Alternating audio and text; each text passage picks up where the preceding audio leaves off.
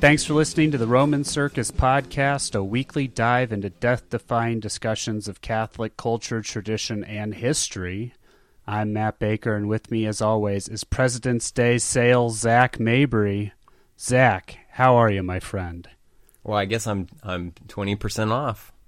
That's right, but still 100% as great. Oh, sure. All the discount, but all of the, I don't know. Anyway, tweet us at Roman Circus Pod. I'm at Hey It's Matt Baker. Zach is at Zach Mabry, Z-A-C Mabry. Email us podcast at romancircusblog.com. You can find us on iTunes. Please rate and review us if you get a chance. You can also find us on Podbean, Stitcher, and Google Play. We are also on Patreon now at patreon.com/romancircuspod. Exciting times. And, be generous. No gift is too large. That's the motto of the Roman Circus Podcast Patreon account. Zach, what's been going on? You have any personal news? You have anything going on in your life you want to share? The people want to know. What, are you asking if that mole came back or something? Yeah, exactly. No, I'm just living that life, as they say. Yes, they do say that. I'm glad you are living that. Okay, well then if there's nothing going on in your life, is there anything going on in the news, whether it's local, national, global, universal? I think the biggest thing is that Senator Bernard Sanders is back he's announced he's running for president again. He is back. Having never been a Democrat before, to me, I feel sort of outside of the entire fight of who's going to be their candidate. But I've noticed that the non-Bernie Sanders Democrats are pretty nasty to the Bernie Sanders Democrats. They do appear to be that way. Yeah, I mean, they treat them with so much suspicion, and it's bizarre to me, to be honest. Yeah, I think everyone should be treated with suspicion when they're hawking a candidate for the presidency. Yeah, I mean, just in case he gets in, I've been paying the minimum on my student loan. Ever since that became an actual issue being thrown around, I was like, oh, hey.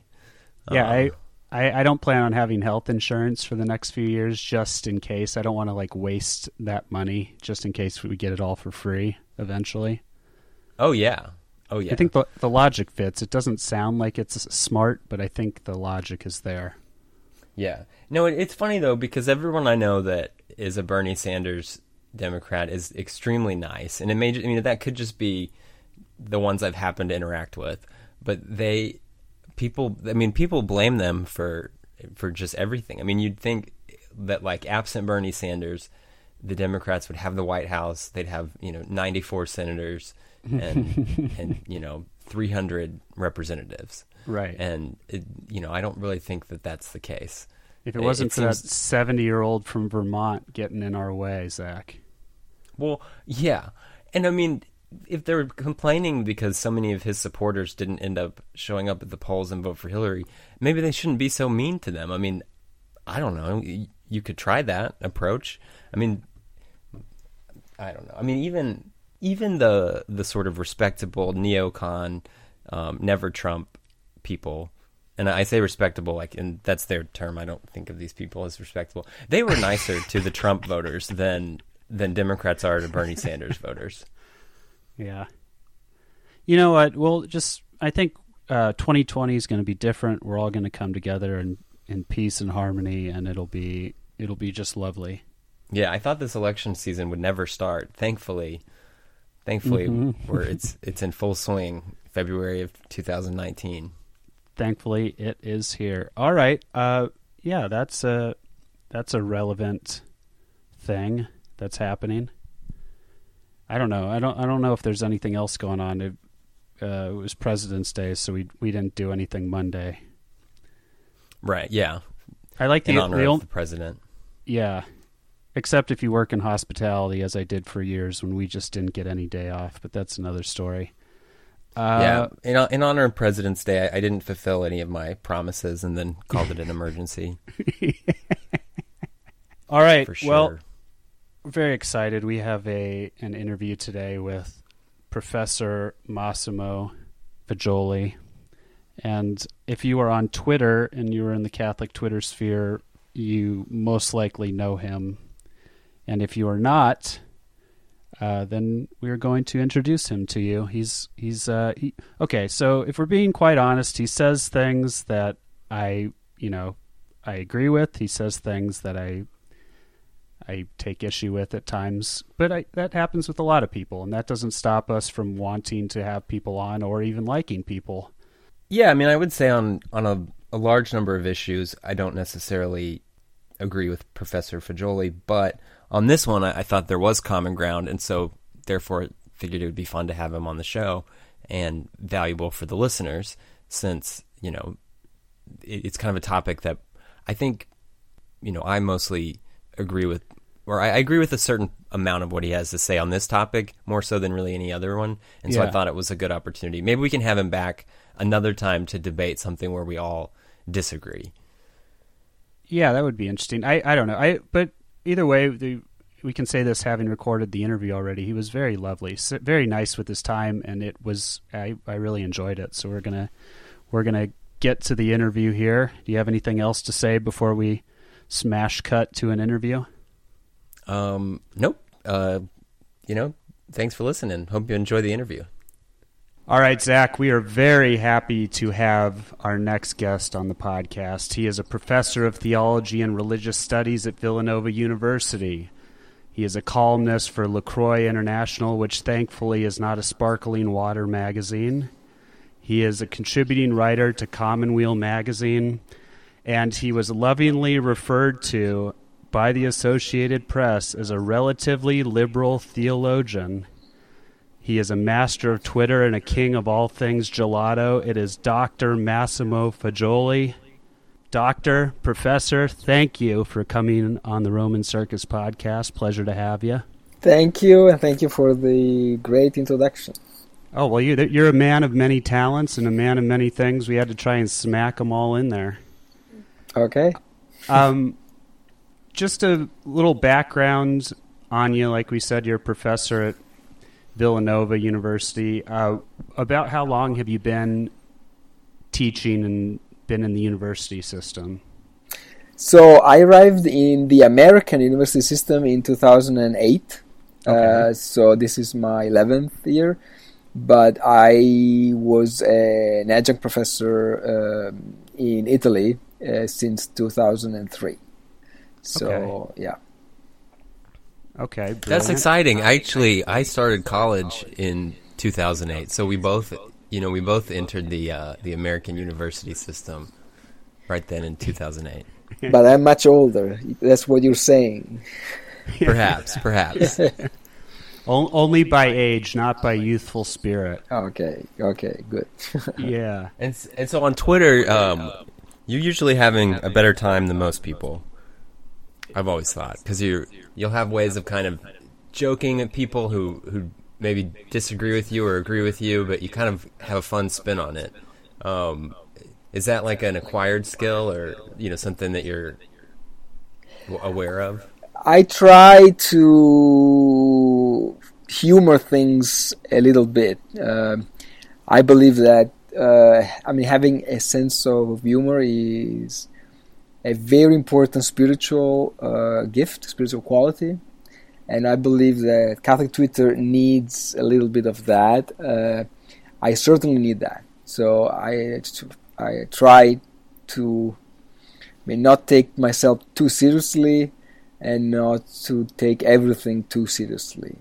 Well, what Zach and I talk about, we appreciate, is sometimes you'll say things that'll rile people up, but if anybody not from the Catholic community tries to pick at you, everybody from the Catholic community jumps to your defense. I'm not so sure about that. well, not everybody, but right. We like to stick to our own for the most part, so we have each other's back on occasion. Sure. Yeah. No, you're right. You're right. Yeah. No. Not everyone. No one can please everyone on that. Of course. That silly website. Yeah. We asked to have you on because you tweeted out or retweeted a piece from Sojo.net by Tom Roberts about the rise of money on the right wing in the Catholic Church. The title of the piece is "The Rise of the Catholic Right: How Right-Wing Billionaires Are Attempting a Hostile Takeover of the U.S. Catholic Church." And I think this is a pretty important discussion because we always have to be on the lookout for anybody trying to curry favor within the church and trying to work their way up through the use of money. What drew you to the piece or the idea? Because I assume this is something you're kind of always on the lookout for in general. Sure. So I tweeted that piece, but I actually wrote about the issue myself a few times for Commonweal and for Le Croix International, not as an investigative reporter, but as someone who has studied since the 1990s the Catholic Church and the career systems in the Catholic Church since the Middle Ages, and the issue of power in the Catholic Church. So I believe it's a very important issue because now money tends to dominate everything.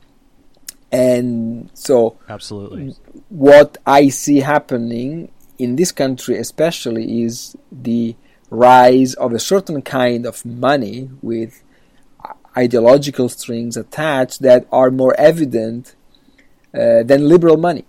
And it is different channels, so it's the same problem. I mean, even liberal or progressive money tries to have an influence on the Catholic Church.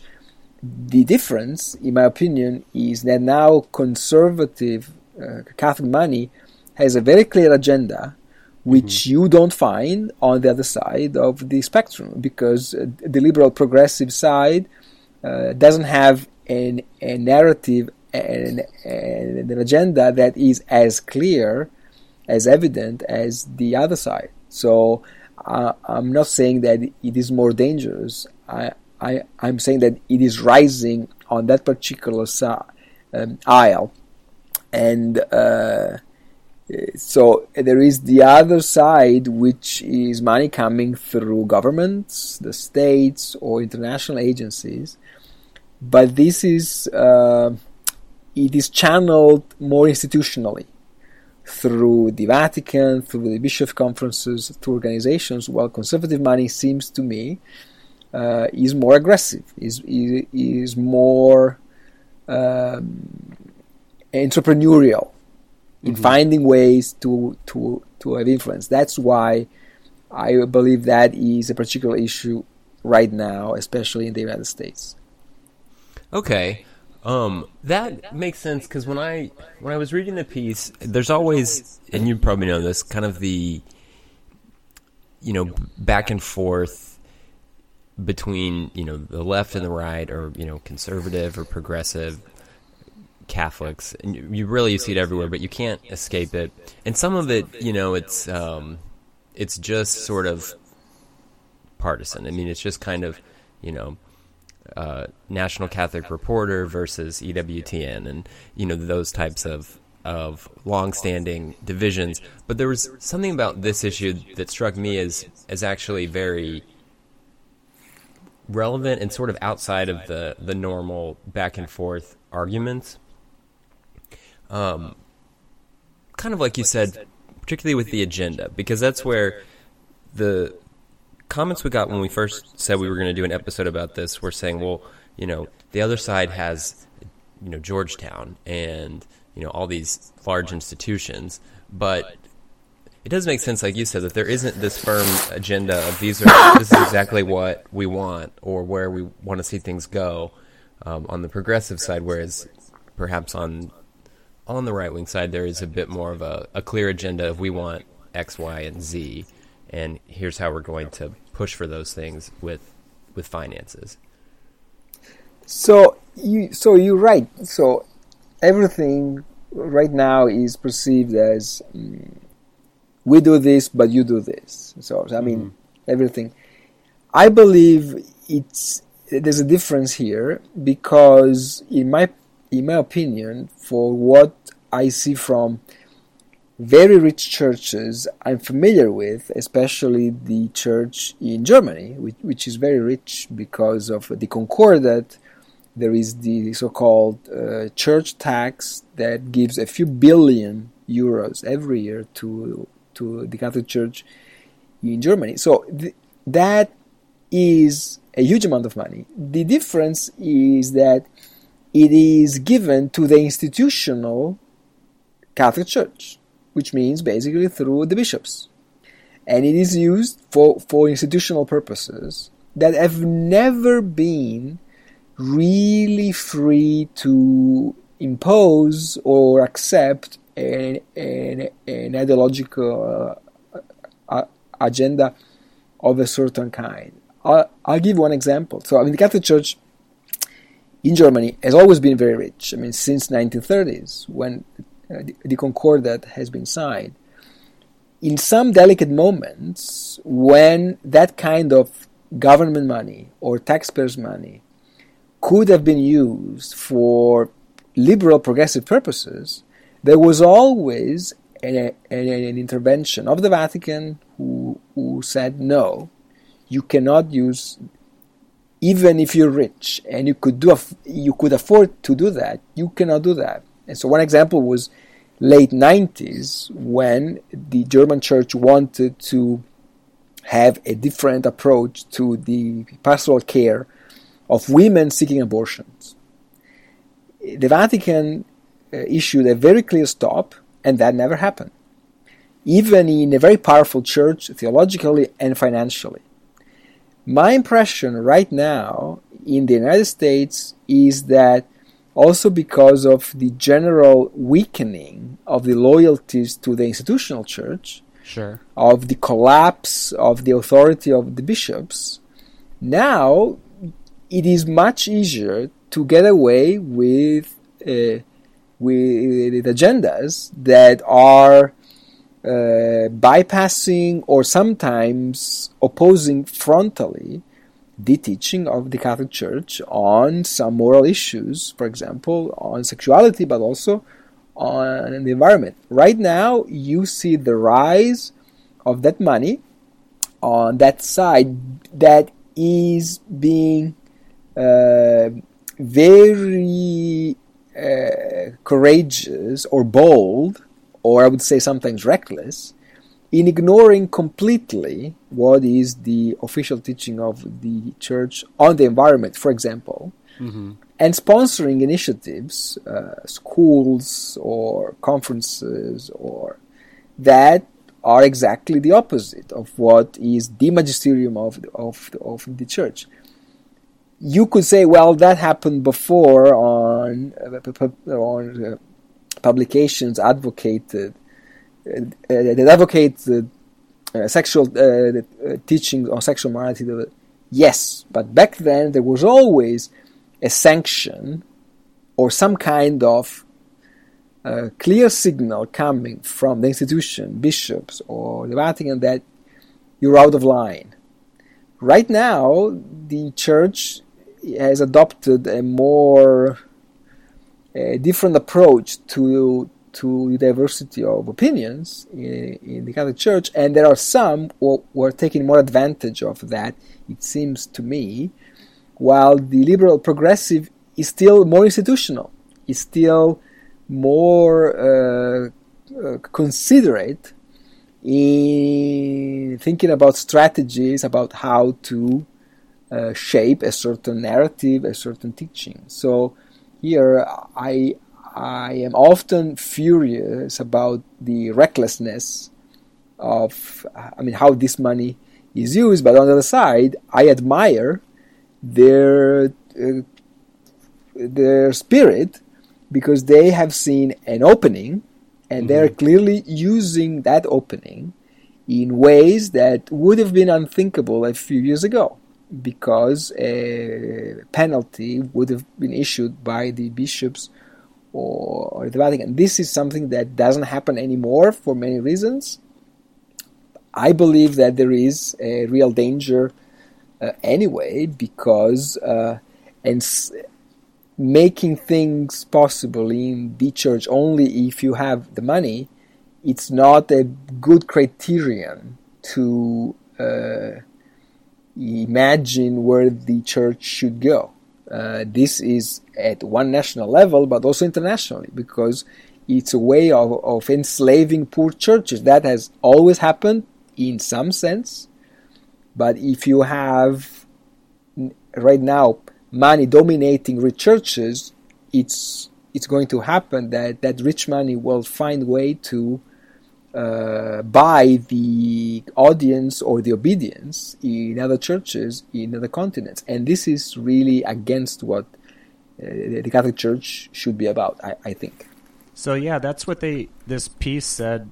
One of the quotes was, "They are challenging the legitimacy of existing structures of authority and trying to fill that space with their own agenda and their own people." Yeah, so do you think this is a product of Americanism, not Catholicism, like us caring about like the country over the church? Not saying not to care about the country, obviously, but like trying to be more of a bull in a china shop type thing, where you can just go in and kind of create chaos for your own ends. Well, I don't know. I mean, certainly there are many specificities to the Catholic Church in this country. It's a church that witnesses the incredible vitality of Catholics in this country and the entrepreneurial spirit of Catholics, from a small minority to the largest single church.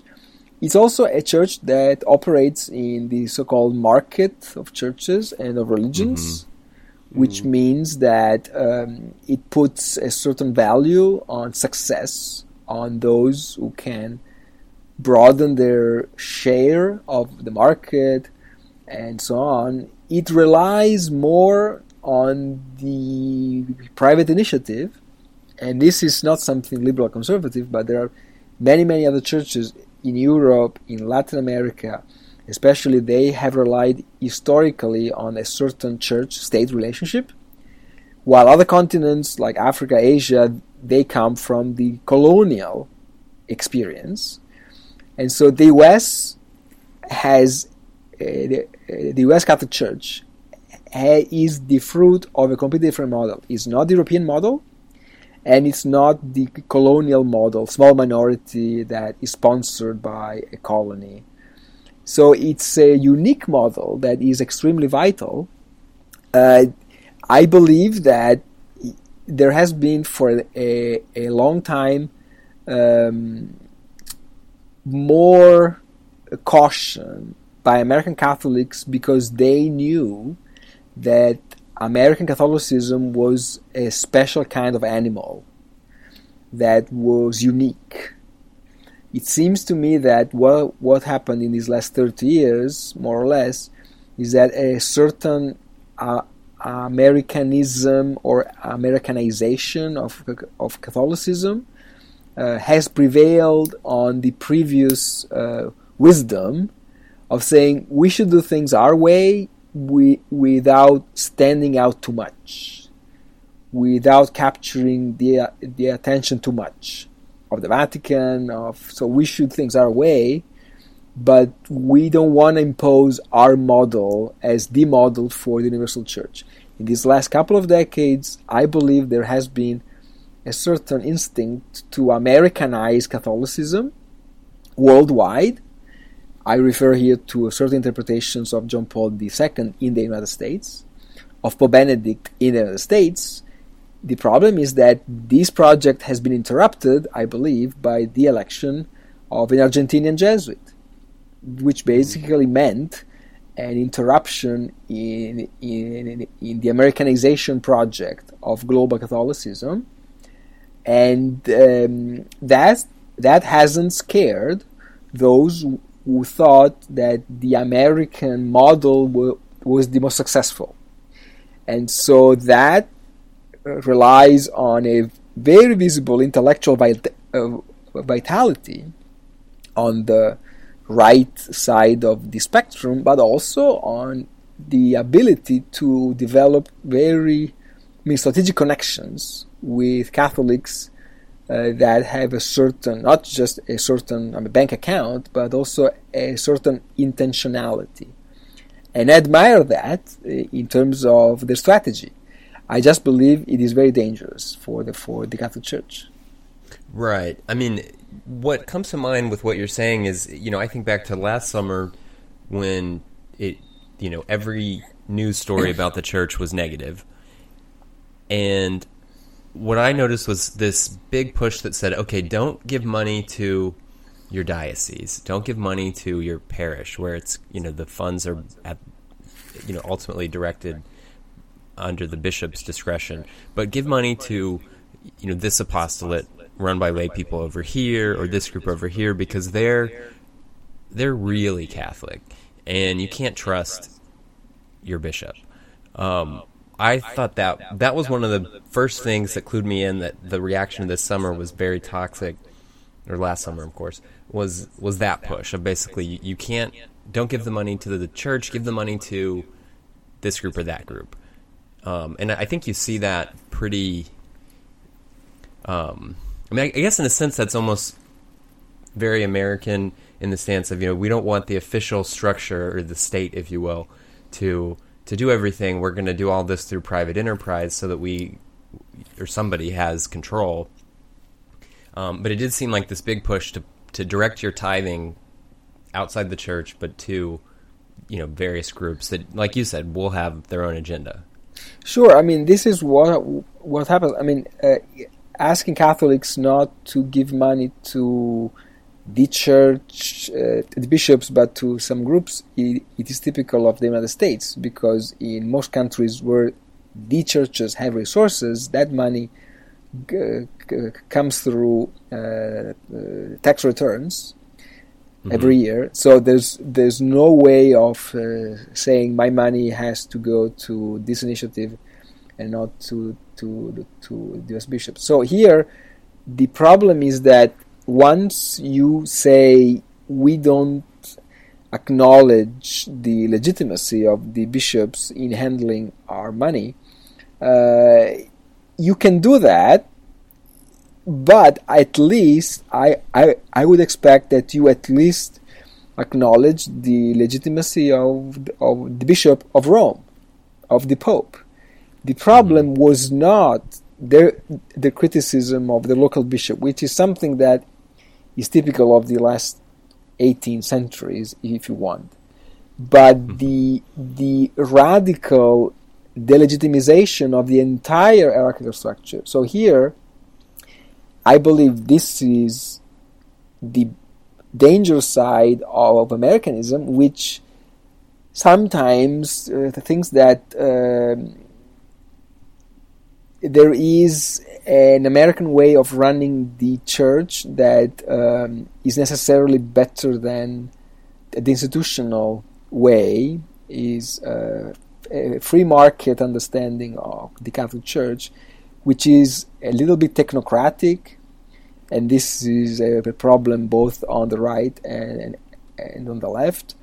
But what happened last summer especially, was very dangerous, because you have to decide at some point if you care for the apostolicity of the Catholic Church or not. So if the successors of the apostles that are the bishops, they matter something for your understanding of the Catholic Church. So you have every right to criticize what they say or what they do. I believe we went beyond that point, and using the money to make that case was typical of a certain temptation of steering the Catholic Church in a certain direction, not primarily with the power of ideas or arguments, but we can fund this. If you let us say this, or if you don't say this, we have this amount of money. This is, I believe, dangerous because it distorts fundamentally one of the things that the Church has fought for centuries, which is the freedom of the Catholic Church. So I believe Napoleon was a big threat. I believe Hitler was a big threat. Stalin was a big threat. I believe that the threat of money is more subtle, is more insidious, because it wants to appear non-ideological, neutral, which is exactly what the devil would do. Tell you, no, don't worry. You can do whatever you want, as long as you accept this offer. So here, I believe individually, those Catholics who give money are good Catholics. I'm not questioning their individual faith. Sure. I'm just saying there is a certain ignorance of what history tells us about the threats against the freedom of the Church, which we should remember in these last few centuries has been guaranteed by a certain autonomy of the Bishop of Rome, of the papacy. Mm-hmm. You may not know that, but whenever you undermine the authority of the papacy, you have undermined the freedom of the Church in the long run. This is why last summer was particularly disturbing to me and to many of us, I think. Yeah, well, there also, I guess, creates probably a false hope within some of this for the idea of, if I'm giving my money, I will have a bigger seat at the table or a bigger say, when really nothing is going to change the authority structure of the Church, right? So it gives, in some level, it gives people false hope that they'll be able to do something, and when those changes that they want aren't necessarily implemented, that can create more anger and division between the certain sides, right? It can lead, something as simple as giving a handful of money can kind of create a ripple effect and see its way on through the Church in ways that were unintended. Well, sure. Also because that is just one step before being able or trying to influence the selection of the future bishops or future cardinals, right, which is a canonical crime, which is something that has happened for a long time in the Catholic Church. So we are dealing now with the abuse crisis, which is particularly horrendous. But I think we shouldn't think that that kind of corruption is totally behind us. I believe we should still care for the freedom of the Catholic Church, which means being free to choose a pastor for his spiritual qualities, for his wisdom, for his faith, and not because he's friend or because he is an enemy of some kind of deep-pocketed group.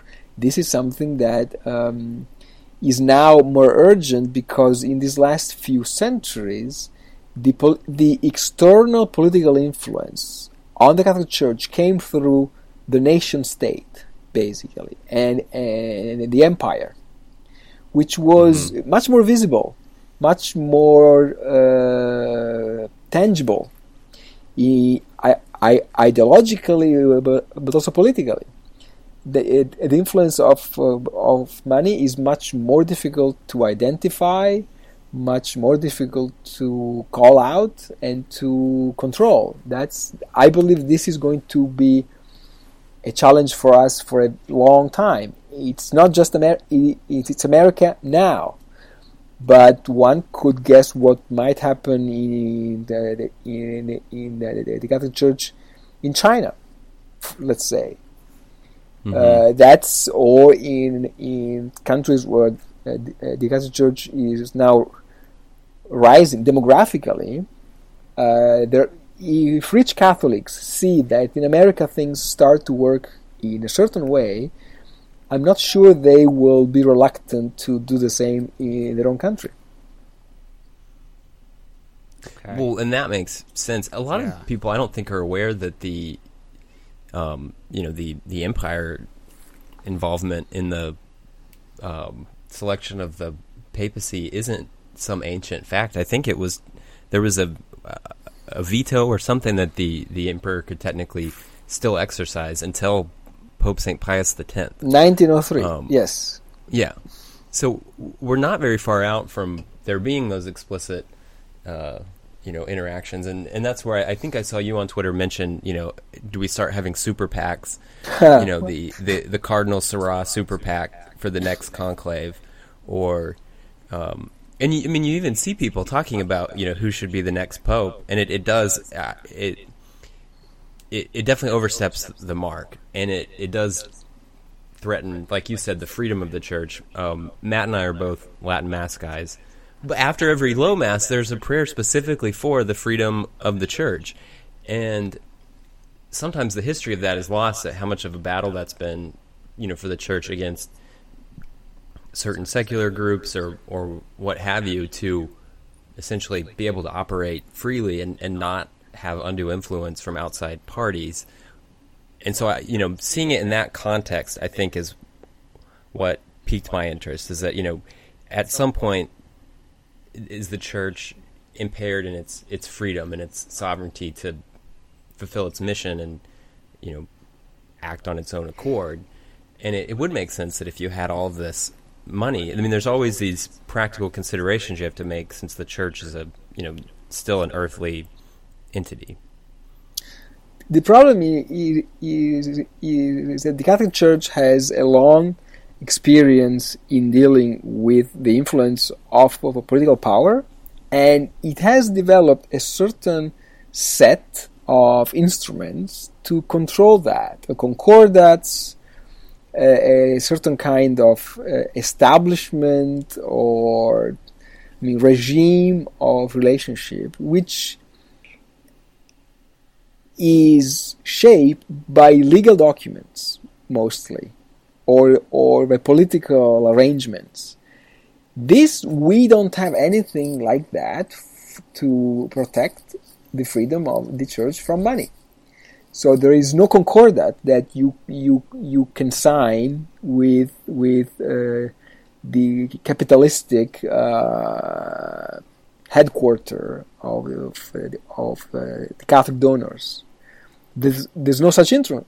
So it is much less subject to transparency and to be aware of who you are fighting against. Because when it was Napoleon, when it was the French secularist state, or Italian fascism, it was very clear that there was an agreement, and that there was a fight going on, which was under control, because an agreement had been signed, but the battlefield was visible, the players were very visible. With money, it's all much more invisible, and it is more insidious and more dangerous, I believe, and this is something that only an historical perspective on the relationship between the church and the threat to its freedom can really explain. Right. Even just on a practical level, if there was some sort of version of a concordat with the church and some particular apostolate or nonprofit, it's just a couple forms and paperwork, and you've suddenly got a whole new organization, and that everything can just, these things can't really be nailed down the way that a state has a very clear defined boundaries. Sure. Also because as we know, capitalism is by nature promiscuous. It will go to in bed with anyone. Right. That can serve its purpose. So it is more. There are more fluctuations in what that kind of money wants to make. So I'm not saying that we should espouse a primitivist idea of the church, where no one owns anything, because this is a fantasy. I believe the church needs money to do its mission, to help the poor, I believe that now we see a new face of money, and it's something that we should develop our attention, because it can really easily get out of hand, and its influence can really become too big before we realize its impact. Okay, so if I could, I'll put on the shoes of the far right wing money power for a second. What I know, obviously, there's certain people that have bad motivations, but there's a lot of people, like we said, that just give money because they think that they're truly doing good and they really want it to do good within the church. Do you think some of this is sprung up because people see certain members of our government or the media who claim to be Catholic that are pushing what they believe is anti-Catholicism policies, or not really promoting what's going on within the church, and they feel kind of helpless to do anything, so they throw money or get more passionate about these types of groups? Do you think that that has anything to play? Like it's some people's way of feeling like they're doing something to fight back to save the church in that regard? Sure, I'm not questioning their motives. I think there is a frustration for the slowness, the slow pace of change in the other church, or the corruption. I'm not questioning their intention to do good. I think that the idea that with your money you can change things in society or in the media or in our culture has penetrated the Catholic Church. And so I believe it is dangerous, because I have the freedom of saying this. I'm not sure that a bishop that needs that money to keep the Catholic school running has the same liberty, and I don't blame him. So this is why using money attached to a certain conditions to the Catholic Church is always a distortion. It's immediately a distortion that gives to some much more voice than to others. And that's essentially contrary to the spirit of the Church, where there should be a fundamental equality among all members. If you want, it's the ultimate clericalism. It's not clericalism of ordination, but it's a kind of different clergy that is based on the blessing of money and not of the oil of ordination. That's why I believe it's not something that I expect the bishops to raise their voices about, because they are in a difficult situation. Right. It should be by someone else that has more freedom to say this, and it is just I believe a rising threat, and it is not less dangerous than the threat of biopolitics or of totalitarian regimes. It is different, but long term not less dangerous. Yeah, the bishops are in such unfortunately in such a weak state right now with how people perceive them, that they really can't bring this up because it will look so disingenuous in the eyes of people, unfortunately, even if it's not disingenuous. So they're kind of stuck in a tough place. This article that we were referencing refers to it as evangelization through access to capital. So it's kind of what you were saying. Like it's tethered. Like you can say they say it's tethered to the church through a bishop, but have access to capital that the church doesn't. So it's kind of it could be looked at as potentially using bishops as a pawn when you have money to throw things around. So yeah, it could be. It's kind of everyone's in a tough spot right now where this can be escalated and used to its advantage. Yeah, also because being appointed bishop is good, but if once you are a bishop, you need a certain kind of money to do things. It's like having a double loyalty, and this has been historically very, very dangerous. So it's a kind of double appointment that you need the papal blessing, but at the same time you are answerable to someone else who's not the Holy Father. This is particularly distortive of the mechanisms that should govern the Catholic Church. It makes sense because you could kind of imagine, you have a bishop and he's wanting to keep, on a small scale, he's wanting to keep his school running. And then you have the private donor that steps in and basically says, okay, we'll happily fund your school, but it's important that this curriculum that we've screened and picked out is what's presented to the students. Or, essentially it's kind of binding his hand with money. Is that what you're talking about? Well, yes. This is happening already. Sure. In some Catholic campuses, in some schools of some Catholic campuses, this is happening already. So this is not science fiction.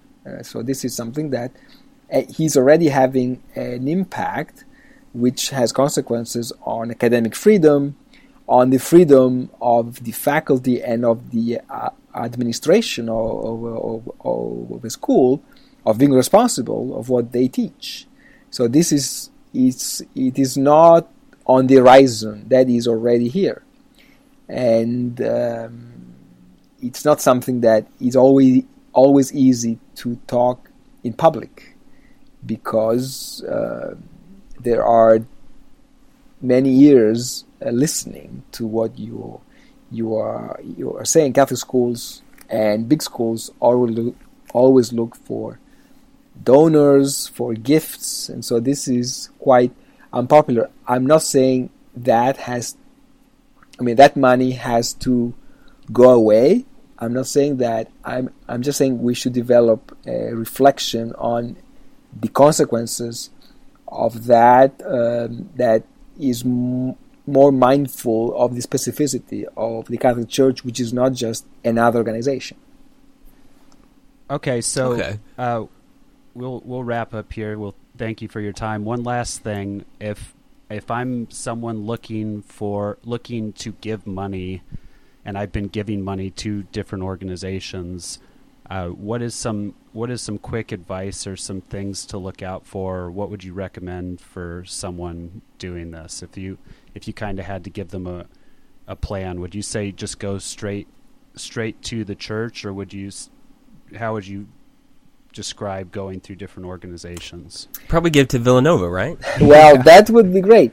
So I believe that with all its faults, its sins, and so on, in the institution of the Catholic Church, in the parishes, in the bishops, in the charities that operate in the local churches, and in the religious orders, there is still the big, very important center of the Catholic Church, the middle of the road, that is less ideological, less polarized than what most of us see.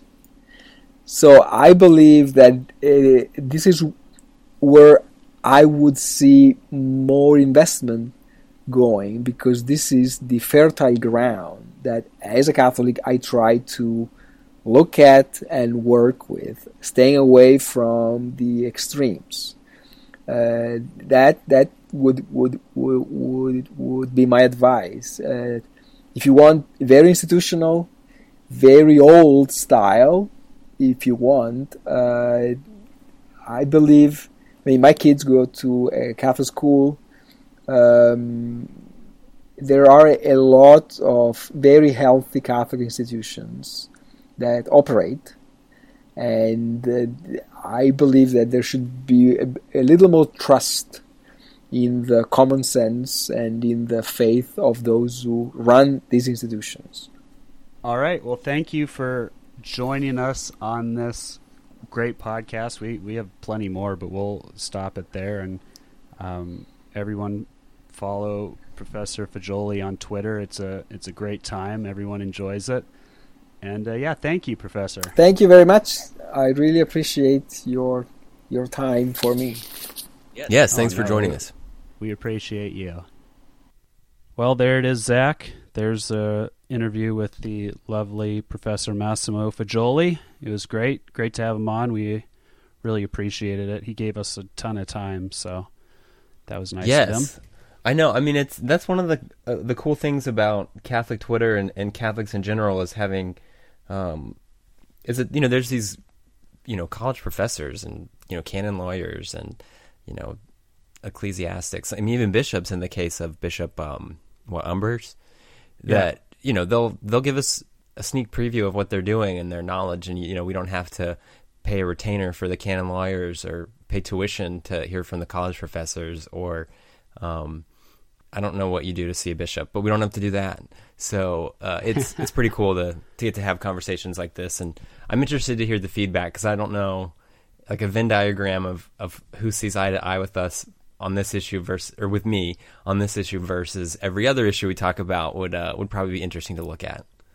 Right. Yeah. No, it was good. It's very worthwhile discussion to have, and he seemed like the perfect person to have on to talk about it. So yes, I'm thankful to Steve Bannon for paying for this episode. Yeah, I know. I was just about to say, with that being said, if any far right wing money men want to come in and drop a couple million to get this podcast going, by all means. Yes. I take back all the hateful things I've said about the Koch brothers in private and public. If you guys will just send us a few $1,000s a week. All right, let's get on to someone who couldn't be bought. The Saints of the Week. Who is it? Saint Simeon of Jerusalem. Oh. Born in Galilee and died in either 107 or 117 AD in Jerusalem. His feast day is February 18th. He's sometimes identified with Simon, the brother of the Lord, who is mentioned in passing in the Bible. And that referring to him as the second bishop of Jerusalem. He has also been identified with the apostle Simon the Zealot. So a lot of identity things going on with Saint Simeon. There's not a ton here that I was looking before. He was executed. He is a bishop and a martyr. Yeah, unfortunately, I don't have a ton going on with Saint Simeon, but he is our saint. He is our saint of the week, and I feel like I haven't done him justice, but there it is. We're grateful for him. I know. Thanks for all you did and do, Saint Simeon. All right. Well, all right. Sorry, what were you going to say? I was going to say, looking at my calendar, we've got Saint Feria coming up. Everyone loves Saint Feria, Virgin and Martyr. Aren't there a bunch of those days? Yeah, it's a joke. Okay, good. It's a joke.